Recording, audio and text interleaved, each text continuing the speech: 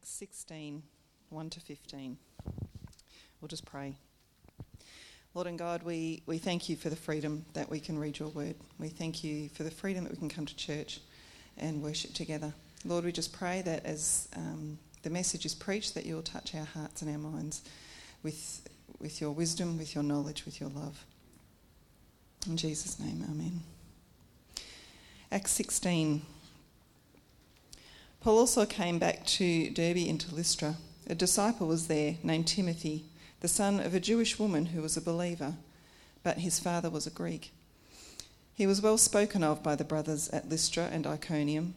Paul wanted Timothy to accompany him, and he took him and circumcised him because of the Jews who were in those places, for they all knew that his father was a Greek.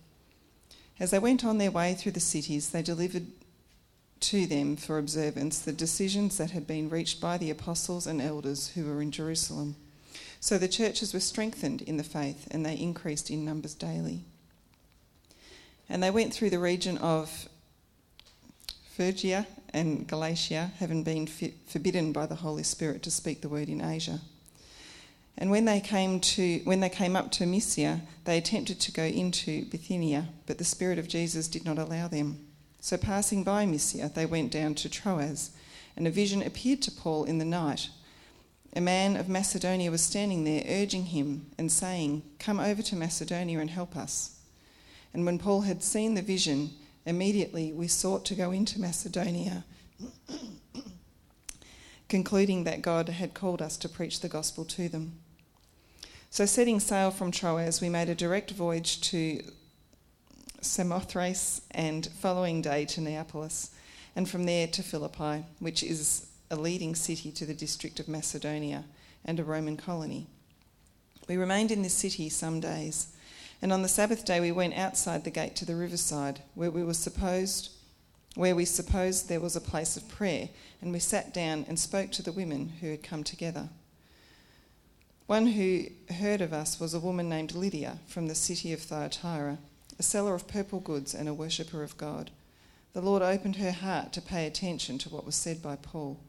And after she was baptized, and her household as well, she urged us, saying, "If you have judged me to be faithful to the Lord, come to my house and stay." And she prevailed upon us.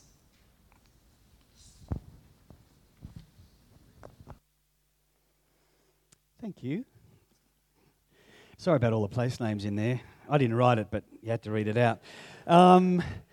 It's a strange little passage, isn't it? And you're probably sitting there thinking, why would I choose this random little section in the book of Acts about Paul doing ministry and going here and going there and meeting this person and being stopped from this and being stopped from that?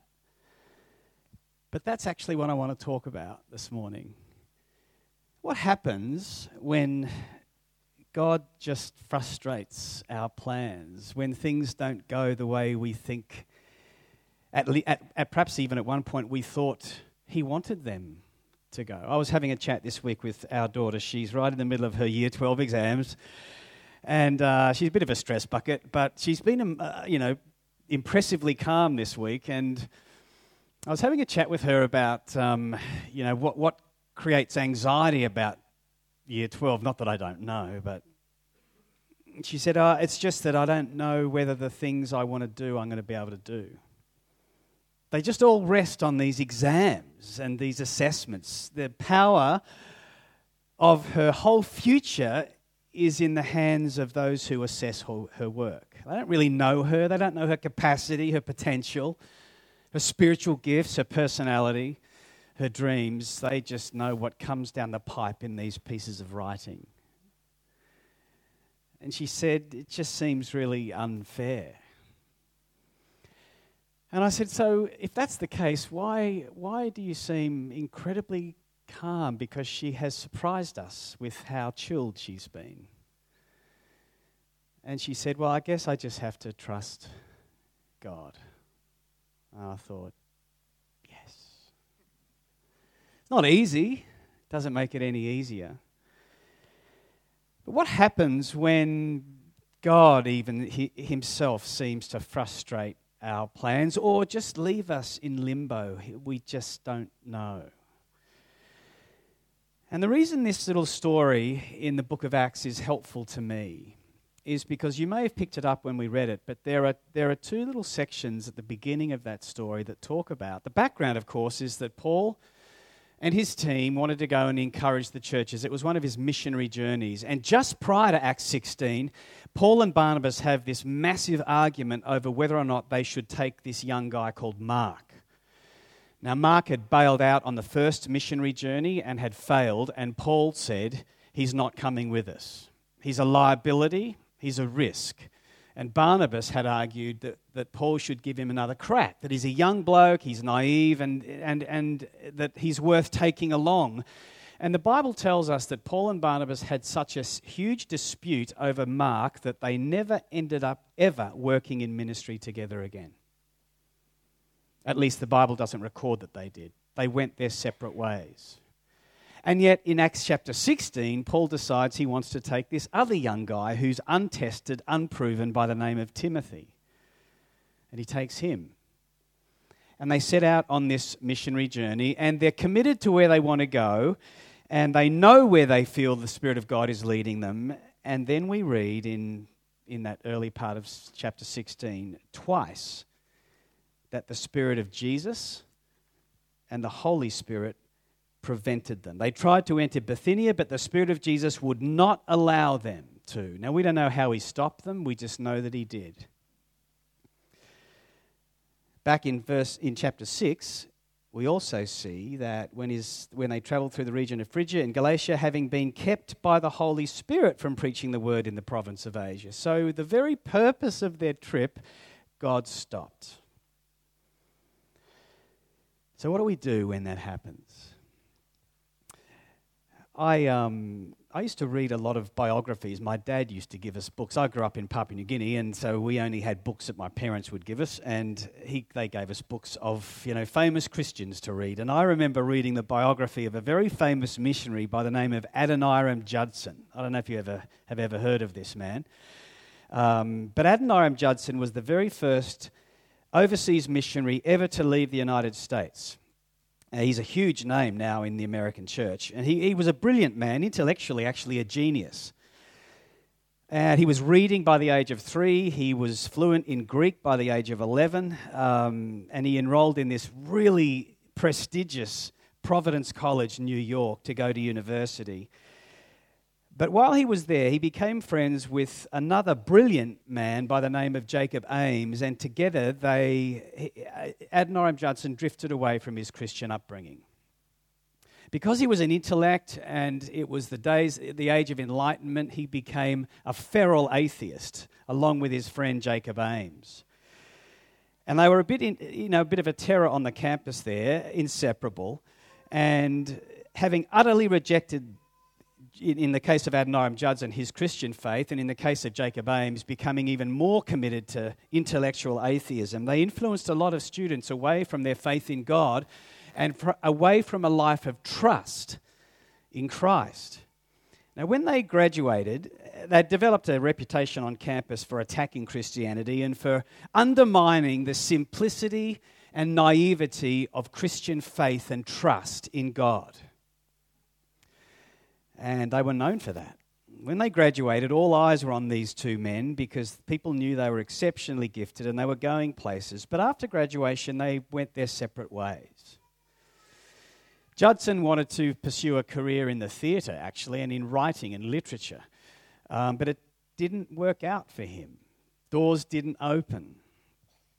And late one night, many years later, in his book, To the Golden Shore, he was riding a horse back from Boston to New York, and he was completely worn out, and he stopped at an inn late at night by the road. Now, there was no room in the inn. The irony of that was missed on Adoniram Judson. He was just so tired, he wanted a bed, and the innkeeper said, "I don't have a spare room." "Well, I do have a spare space, but you don't want to stay in there." Because out the back of the hotel was like a barn, and there was 2 rooms out there, and in one of the rooms he said, "There's a man who's dying of a terrible emaciating disease, and the stench is terrible, and he's going to die tonight." I mean, this is, of course, the 19th century, and, it was the 18th century, and there were no medical supplies, no doctors. So this guy just provided a place for this very sick, dying man. He said he's got a terrible emaciating disease and his body is emanating a terrible stench. We cannot move him. The doctors have given him just a day to live. You can stay there if you like, but it would be most unpleasant. Well, Judson said, I'm too tired. I'm going to sleep anywhere, so just give me the room. So he gave him the room, but in the middle, he couldn't sleep. In the middle of the night, he was listening to this man next door, and he described it later in his book as going through fits of rage and stupefaction, these old English, groaning and swearing and blaspheming God. It was only in the early hours, he says, when the sounds died out and he was able to catch a couple of hours' rest. But next morning before he left, he asked the innkeeper about the man next door who'd kept him awake and just disturbed him so much with his anger and his bitterness and his blasphemy. The manager said, well, he died. What do you do when a stranger comes to your door and then catches ill and he dies in your inn? Oh, well, the innkeeper said, we're prepared for it. But Mr. Judson, I've been thinking these last few hours, I've been looking at his papers. He was a man of great intellect, remarkably gifted, apparently a graduate of the prestigious Providence College, New York. But he died here in my hotel without family or associates, without even a friend nearby, angry with God. What was his name? Judson said. His name was Jacob Ames, his best friend. And in his autobiography, he talks about how he tried to ride back home that day as he realized that not only was the man who died next door his best friend, but he died alone, angry, disillusioned, and confused. And it was all around the absence of God and faith in God. And so he gave his life back to Christ amidst unrelenting tears on the back of a horse. And he determined that he was going to give his life to the cause of the gospel, but in particular to those with the greatest need and the least opportunity to hear about the reality of Christ and the confidence of faith. So he gave himself to go to India. He gathered in 1810 with a bunch of others that became known as the Haystack Meetings, and he married someone, and after years of preparation, finally got to India. That was his life's work, to get to India, to be a missionary to India. Adoniram Judson, missionary to India. But the British East India Company believed that Americans would get in the way of their business, and so they lobbied the government to prevent Americans from living in India, and so he was kicked out of the country and ended up in Burma, a place called Burma. Tried for years to get into India, and God kept shutting the door. And so he and his wife decided while they were in Burma, they might as well do ministry in Burma. And so they began translating the Bible into Burmese. It wasn't a Christian country, and he ended up in prison and tortured for 3 years, and his wife died. He remarried, and his second wife died, and he had numbers of children, and half of them died. The doors to India never opened. After many years in prison, he led one single person to Christ, a fellow prisoner. And through that man and his influence on others, 18 others over the next few years gave their lives to Christ. Adoniram Judson eventually died. By the time he died, there were 63 churches, 7,000 believers, and by the turn of the century, 200,000 believers in the churches that he and his wife left in Burma. If you go to Thailand now and read a Thai Bible, it was translated by Anne and Adoniram Judson nearly 200 years ago. They still use it today. And on his gravestone it says, Adoniram Judson, born 1788, died 1850, Malden his birthplace, the Burmese church and the Burmese scriptures, his monument, but his record is on high. And I was thinking about that as I was reading this text, because it's a very similar story there in the book of Acts. How it is that sometimes when God keeps us, shuts doors, he's not keeping us from something. He might be saving us from something. But he may also have plans to use us in ways of which we could never predict. And that's where faith really grows legs. And one of the people in this little story that I just wanted to camp on briefly this morning is this woman by the name of Lydia. We read from Troas, we put out to sea and sailed to Samothrace, and the next day to Neapolis. From there we travelled to Philippi, a Roman colony in the leading city of that district of Macedonia. And we stayed there several days, it says. When Paul visited a new city, it was his usual practice to attend the local synagogue. Paul was a Jew. And, they would visit synagogues and share the gospel that Jesus was the Messiah. But in this city of Philippi, they can't find a synagogue. There is none. And that tells us something about the city of Philippi. It means there were very few resident Jews in Philippi. According to Jewish custom, all it took to constitute a synagogue was 10 men. Not women, men. You could have 100 women who were God-fearing, but that didn't matter. It was 10 blokes. And that's all you needed to have a synagogue. So Paul and his team find themselves in a city where there's not even 10 believers. Now, Philippi was the major city outside of Rome. John Stott called it a Rome away from Rome. It was a highly integrated Roman city. And they are in hostile territory. And as they soon discover, talking about Christ was a recipe for disaster.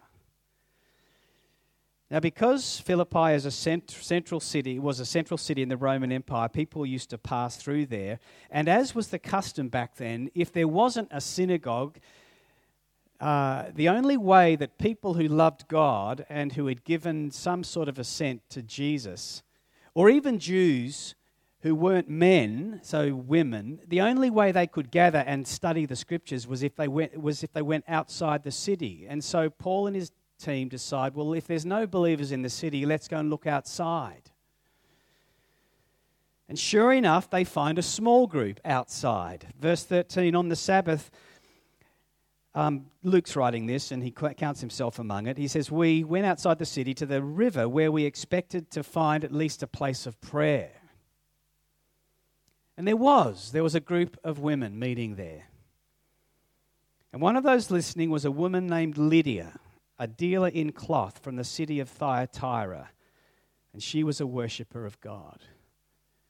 So Lydia is not a Jew, but she's a Gentile who somewhere along the line has decided that the God of Israel is the one true God, and she wants to meet with other believers. So she is a businesswoman meeting with a group of Jewish women and other Gentile believers in a small group by a river outside this dangerous and antagonistic foreign city.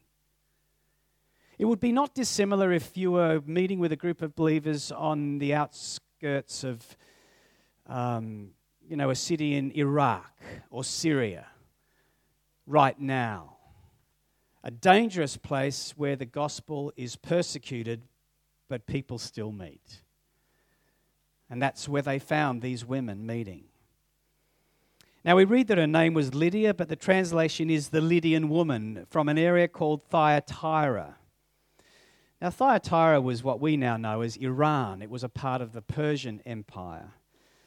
And people of that area were known throughout the world for their skill in manufacturing a particular dye. It was purple. Have any of you ever bought a Persian carpet? A Middle Eastern carpet of some, those sort of carpets they sell sometimes in cheap wholesale sales. If you look at them, purple is always the primary colour, has been for 3,000 years. That's because Persian carpets were known for this one particular colour purple that was only available through a particular plant that grew in and around Thyatira in Iran, in Persia. It's still true today. And this woman is a dealer in purple cloth. So she's a businesswoman. She'd come to Philippi trading in this dye. And we know from archaeology that Philippi had a business network of merchants who specialized in trading in purple cloth. So Lydia was one of those. And Luke tells us that she was a God-fearing person, but she was a Gentile. In other words, she was giving assent to the God of the Jews, but knew nothing of the gospel and nothing of Jesus. But they were searching the scriptures together to try and discover not just who the Messiah was, but how God would enable her to live in a way that pleased him, even though she wasn't a Jew. But it's more than that. If you turn in your Bibles to the last book of the Bible, and we won't do it right now, but if you turn to the book of Revelation, you'll find that there's a series of letters to churches. So by the end of the scriptures, churches throughout the ancient Near East had been established, of Laodicea and Phrygia, and you'll find that there is a church there called the Church of Thyatira. There is absolutely no evidence that any of the early apostles or Christians from the New Testament church ever went to Thyatira. So how in the world could it be that one of the most vibrant and vigorous churches within 30 or 40 years of the death of Jesus was established in the city of Thyatira? Well, archaeologists and historians and theologians will tell you how. That this one beautiful Persian woman who happened to be sitting by a river outside one of her trading partner cities was led to Christ by a group of men who happened to wander into that city because the Spirit of God and the Holy Spirit had prevented them on two earlier steps from doing what they really wanted to do and sent them elsewhere.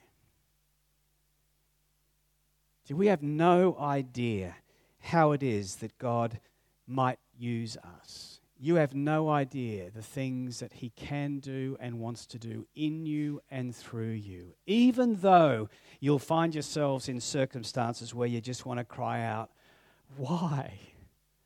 Why this? Why now? Why this closed door? Those closed doors that we read about in Acts 16 are what led the birth of the church to be a Western church as opposed to an Asian church. The entire history of Christianity from that day onwards went north into Persia and west through Macedonia to Rome, up into Europe, eventually to England, and for 1,500 years became the cradle of the gospel until the great missionary movements of post-Reformation when it went east into Asia. Now, we don't know why God did it that way. He could have easily have shaped Christianity to be an Asian faith in its incubation, because ultimately it's an ancient Near Eastern faith, if you want to put a geography on it. But the church itself was established ultimately in Europe. The Roman Catholic Church and then the Reformation, the great reformers, all of that, the entire history of Christianity was shaped by an accidental conversation, a coincidence of a team of people who loved God but who came up against closed doors. It's a very important and for me an incredibly encouraging thing to see, because, you know, my life's been full of closed doors, and, you know, you go through dark valleys, you go through circumstances where everything in you wants to cry out, why? Why them and not me? I mentioned in chapter 15 that Paul and Barnabas had this argument over Mark.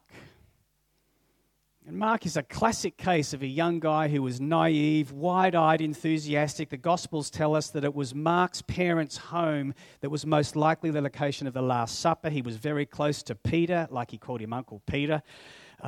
He was there at that last night. When they go out into the dark. Remember when Peter cut the ear off the soldier in the garden? And in the Gospel of Mark, it said a young man was there dressed only in his pajamas and he fled. naked. Remember that little story? It only occurs in Mark. How would Mark have known that? Because it was him. He follows these men that he loves so much, that he looks up to, Uncle Peter, Uncle James, and Bartholomew, the apostles. They're meeting in his home.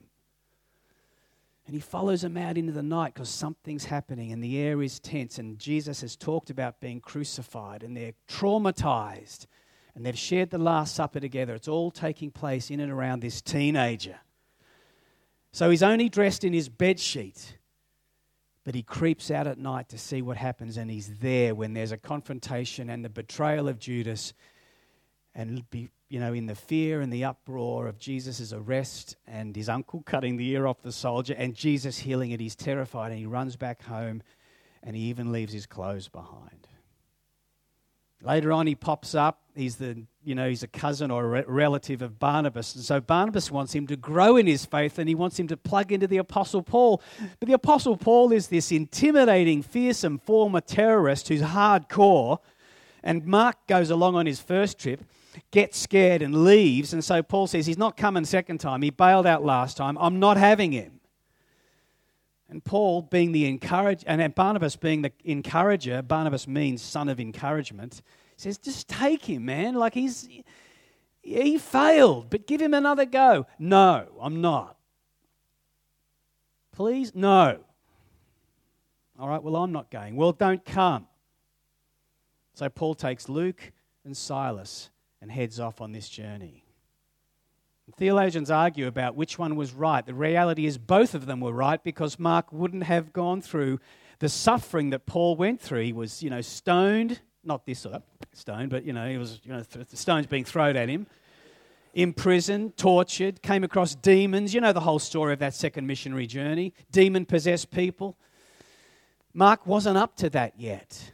But what is so wonderful about the story of Mark is that years later, when Paul is in prison in Rome, he writes about the people that he wants near him.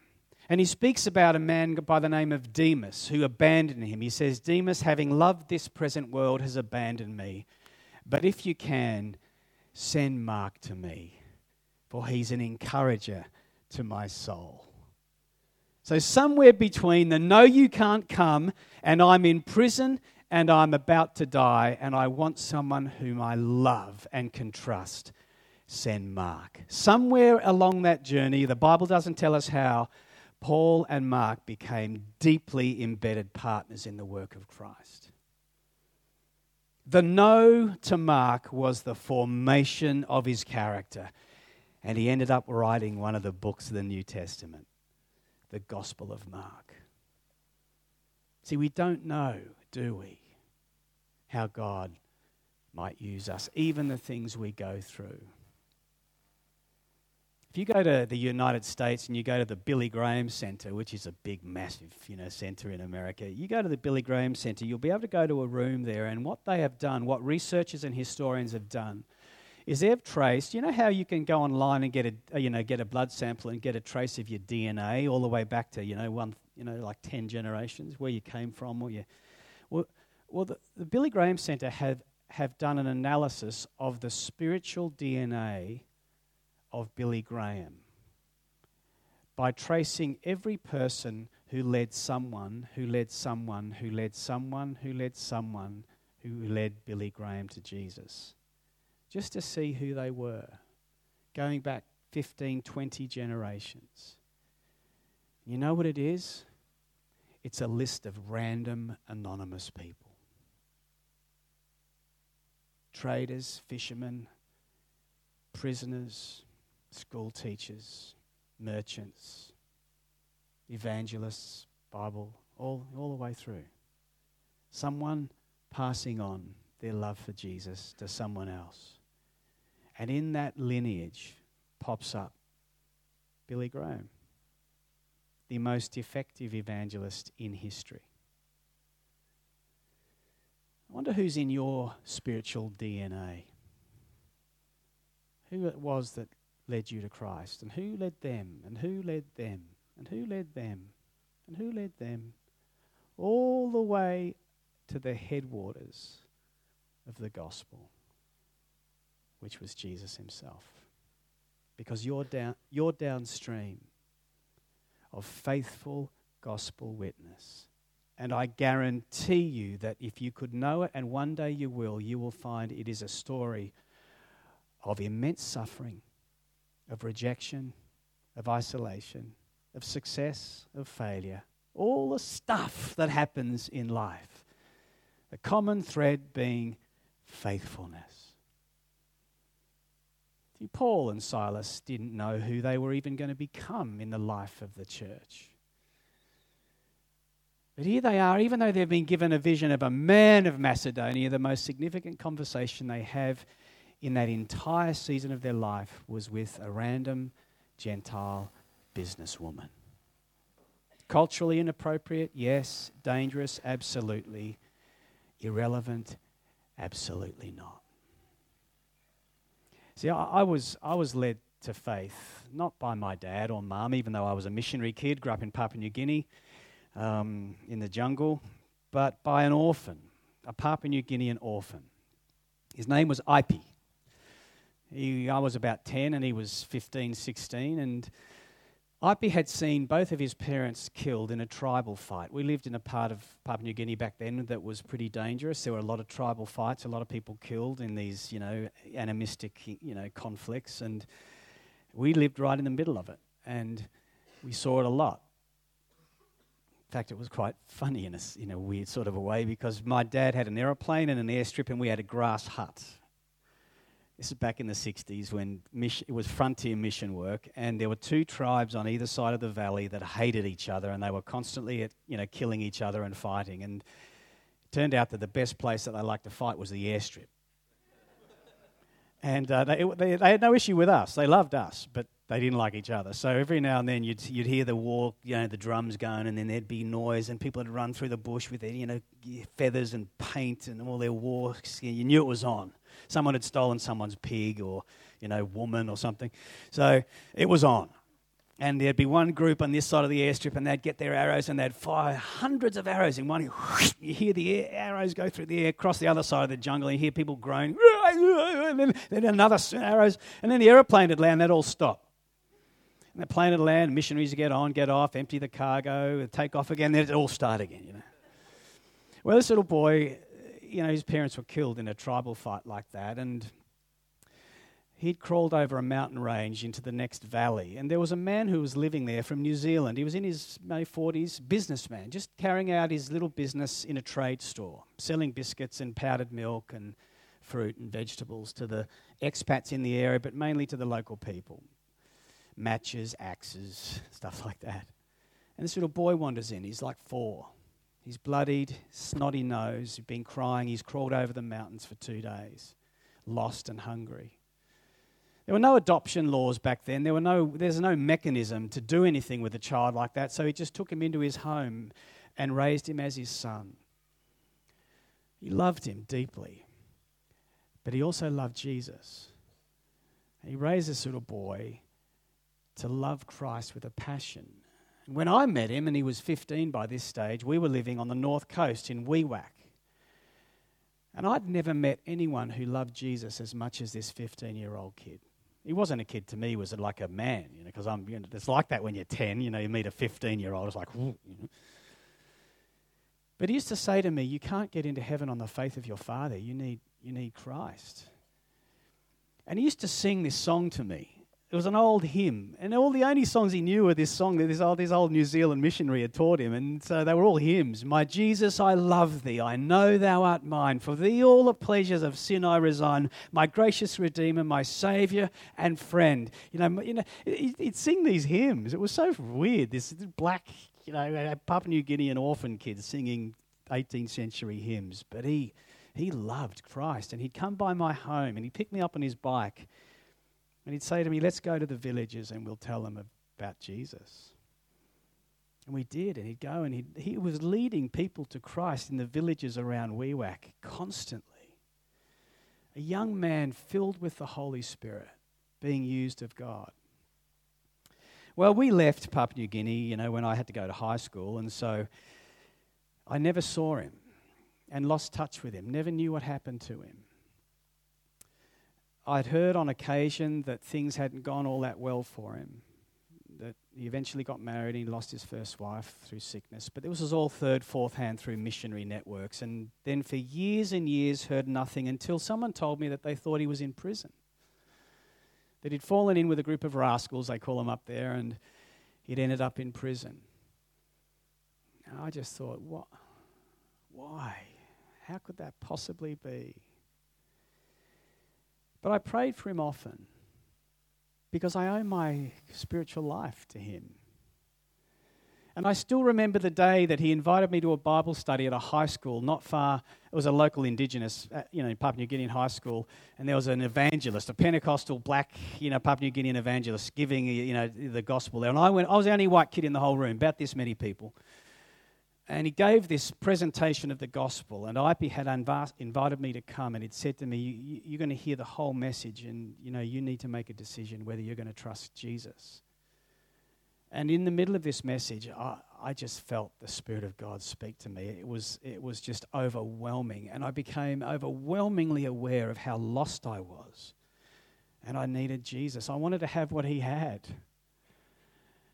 And back in those days, they used to make, if you wanted to receive Christ, you had to close your eyes, and they gave a sinner's prayer from the front. And if you prayed along with the person, you were deemed to have prayed that prayer. So I did that. And I could barely stop myself from crying. I was genuinely emotional, even though I was only 10 or 11 or something. And then, you know how they used to do it also? When the prayer was over, he said, now if you prayed that prayer, keep all your eyes closed, I want you to raise your hand. So I raised my hand. I didn't see how many other kids raised their hands. And then he did what evangelists used to do as well. He said, you can open your eyes now. And he said, now if you raise your hand, I'd like you to stand up. And I think, what's the point of that? And I was so introverted and so insecure, I didn't stand up.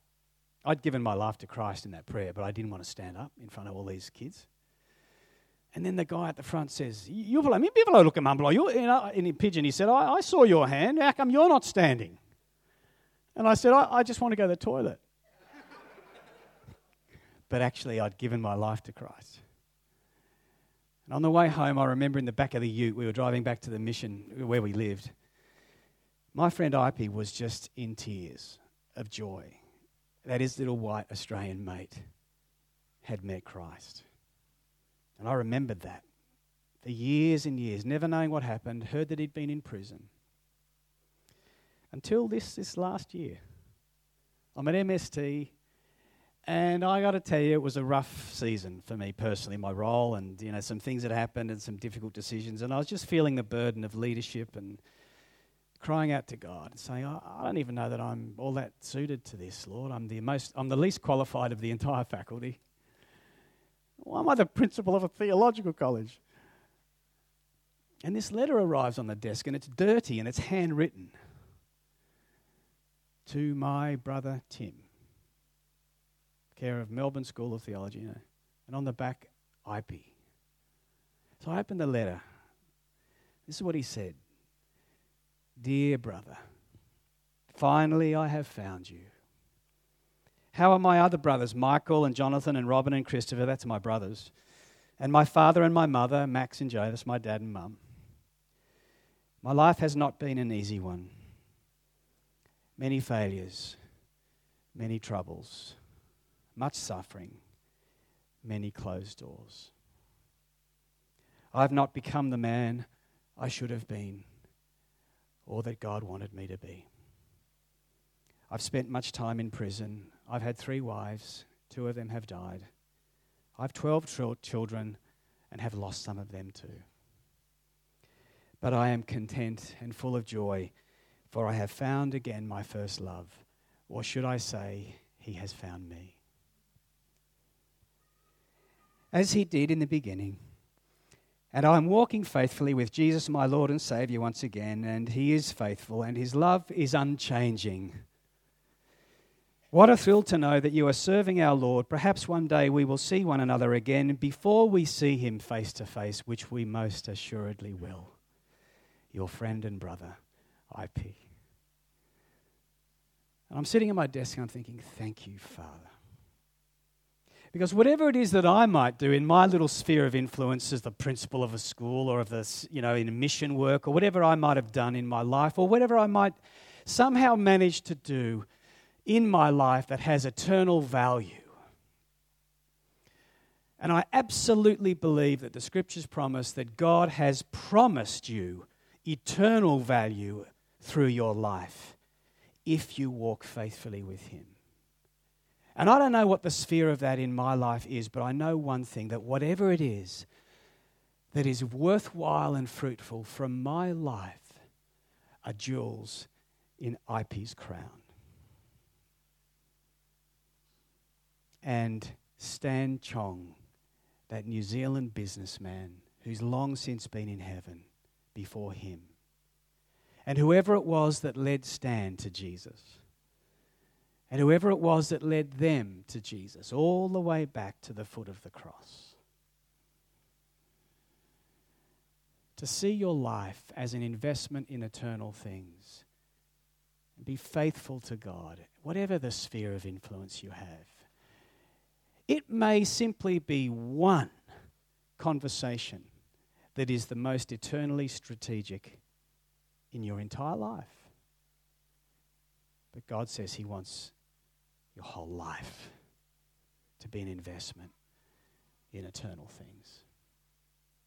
So when God shuts doors, leads us into valleys, creates seasons of ambiguity and waiting, trust Him.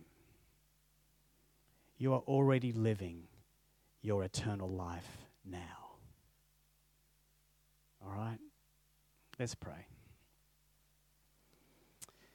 Thank you, Father, for Lydia, that we're downstream of her faith, and for Paul and Silas and Mark. But thank you as well for those that led us to Jesus. And we pray that you would use us in such a way that downstream of our lives, long after we've gone, will be the aroma of Christ in the life of others. That you would bear fruit that lasts because of our faithfulness, even when we don't know the where, when, or the how, or the what. We ask this for Jesus' sake. Amen.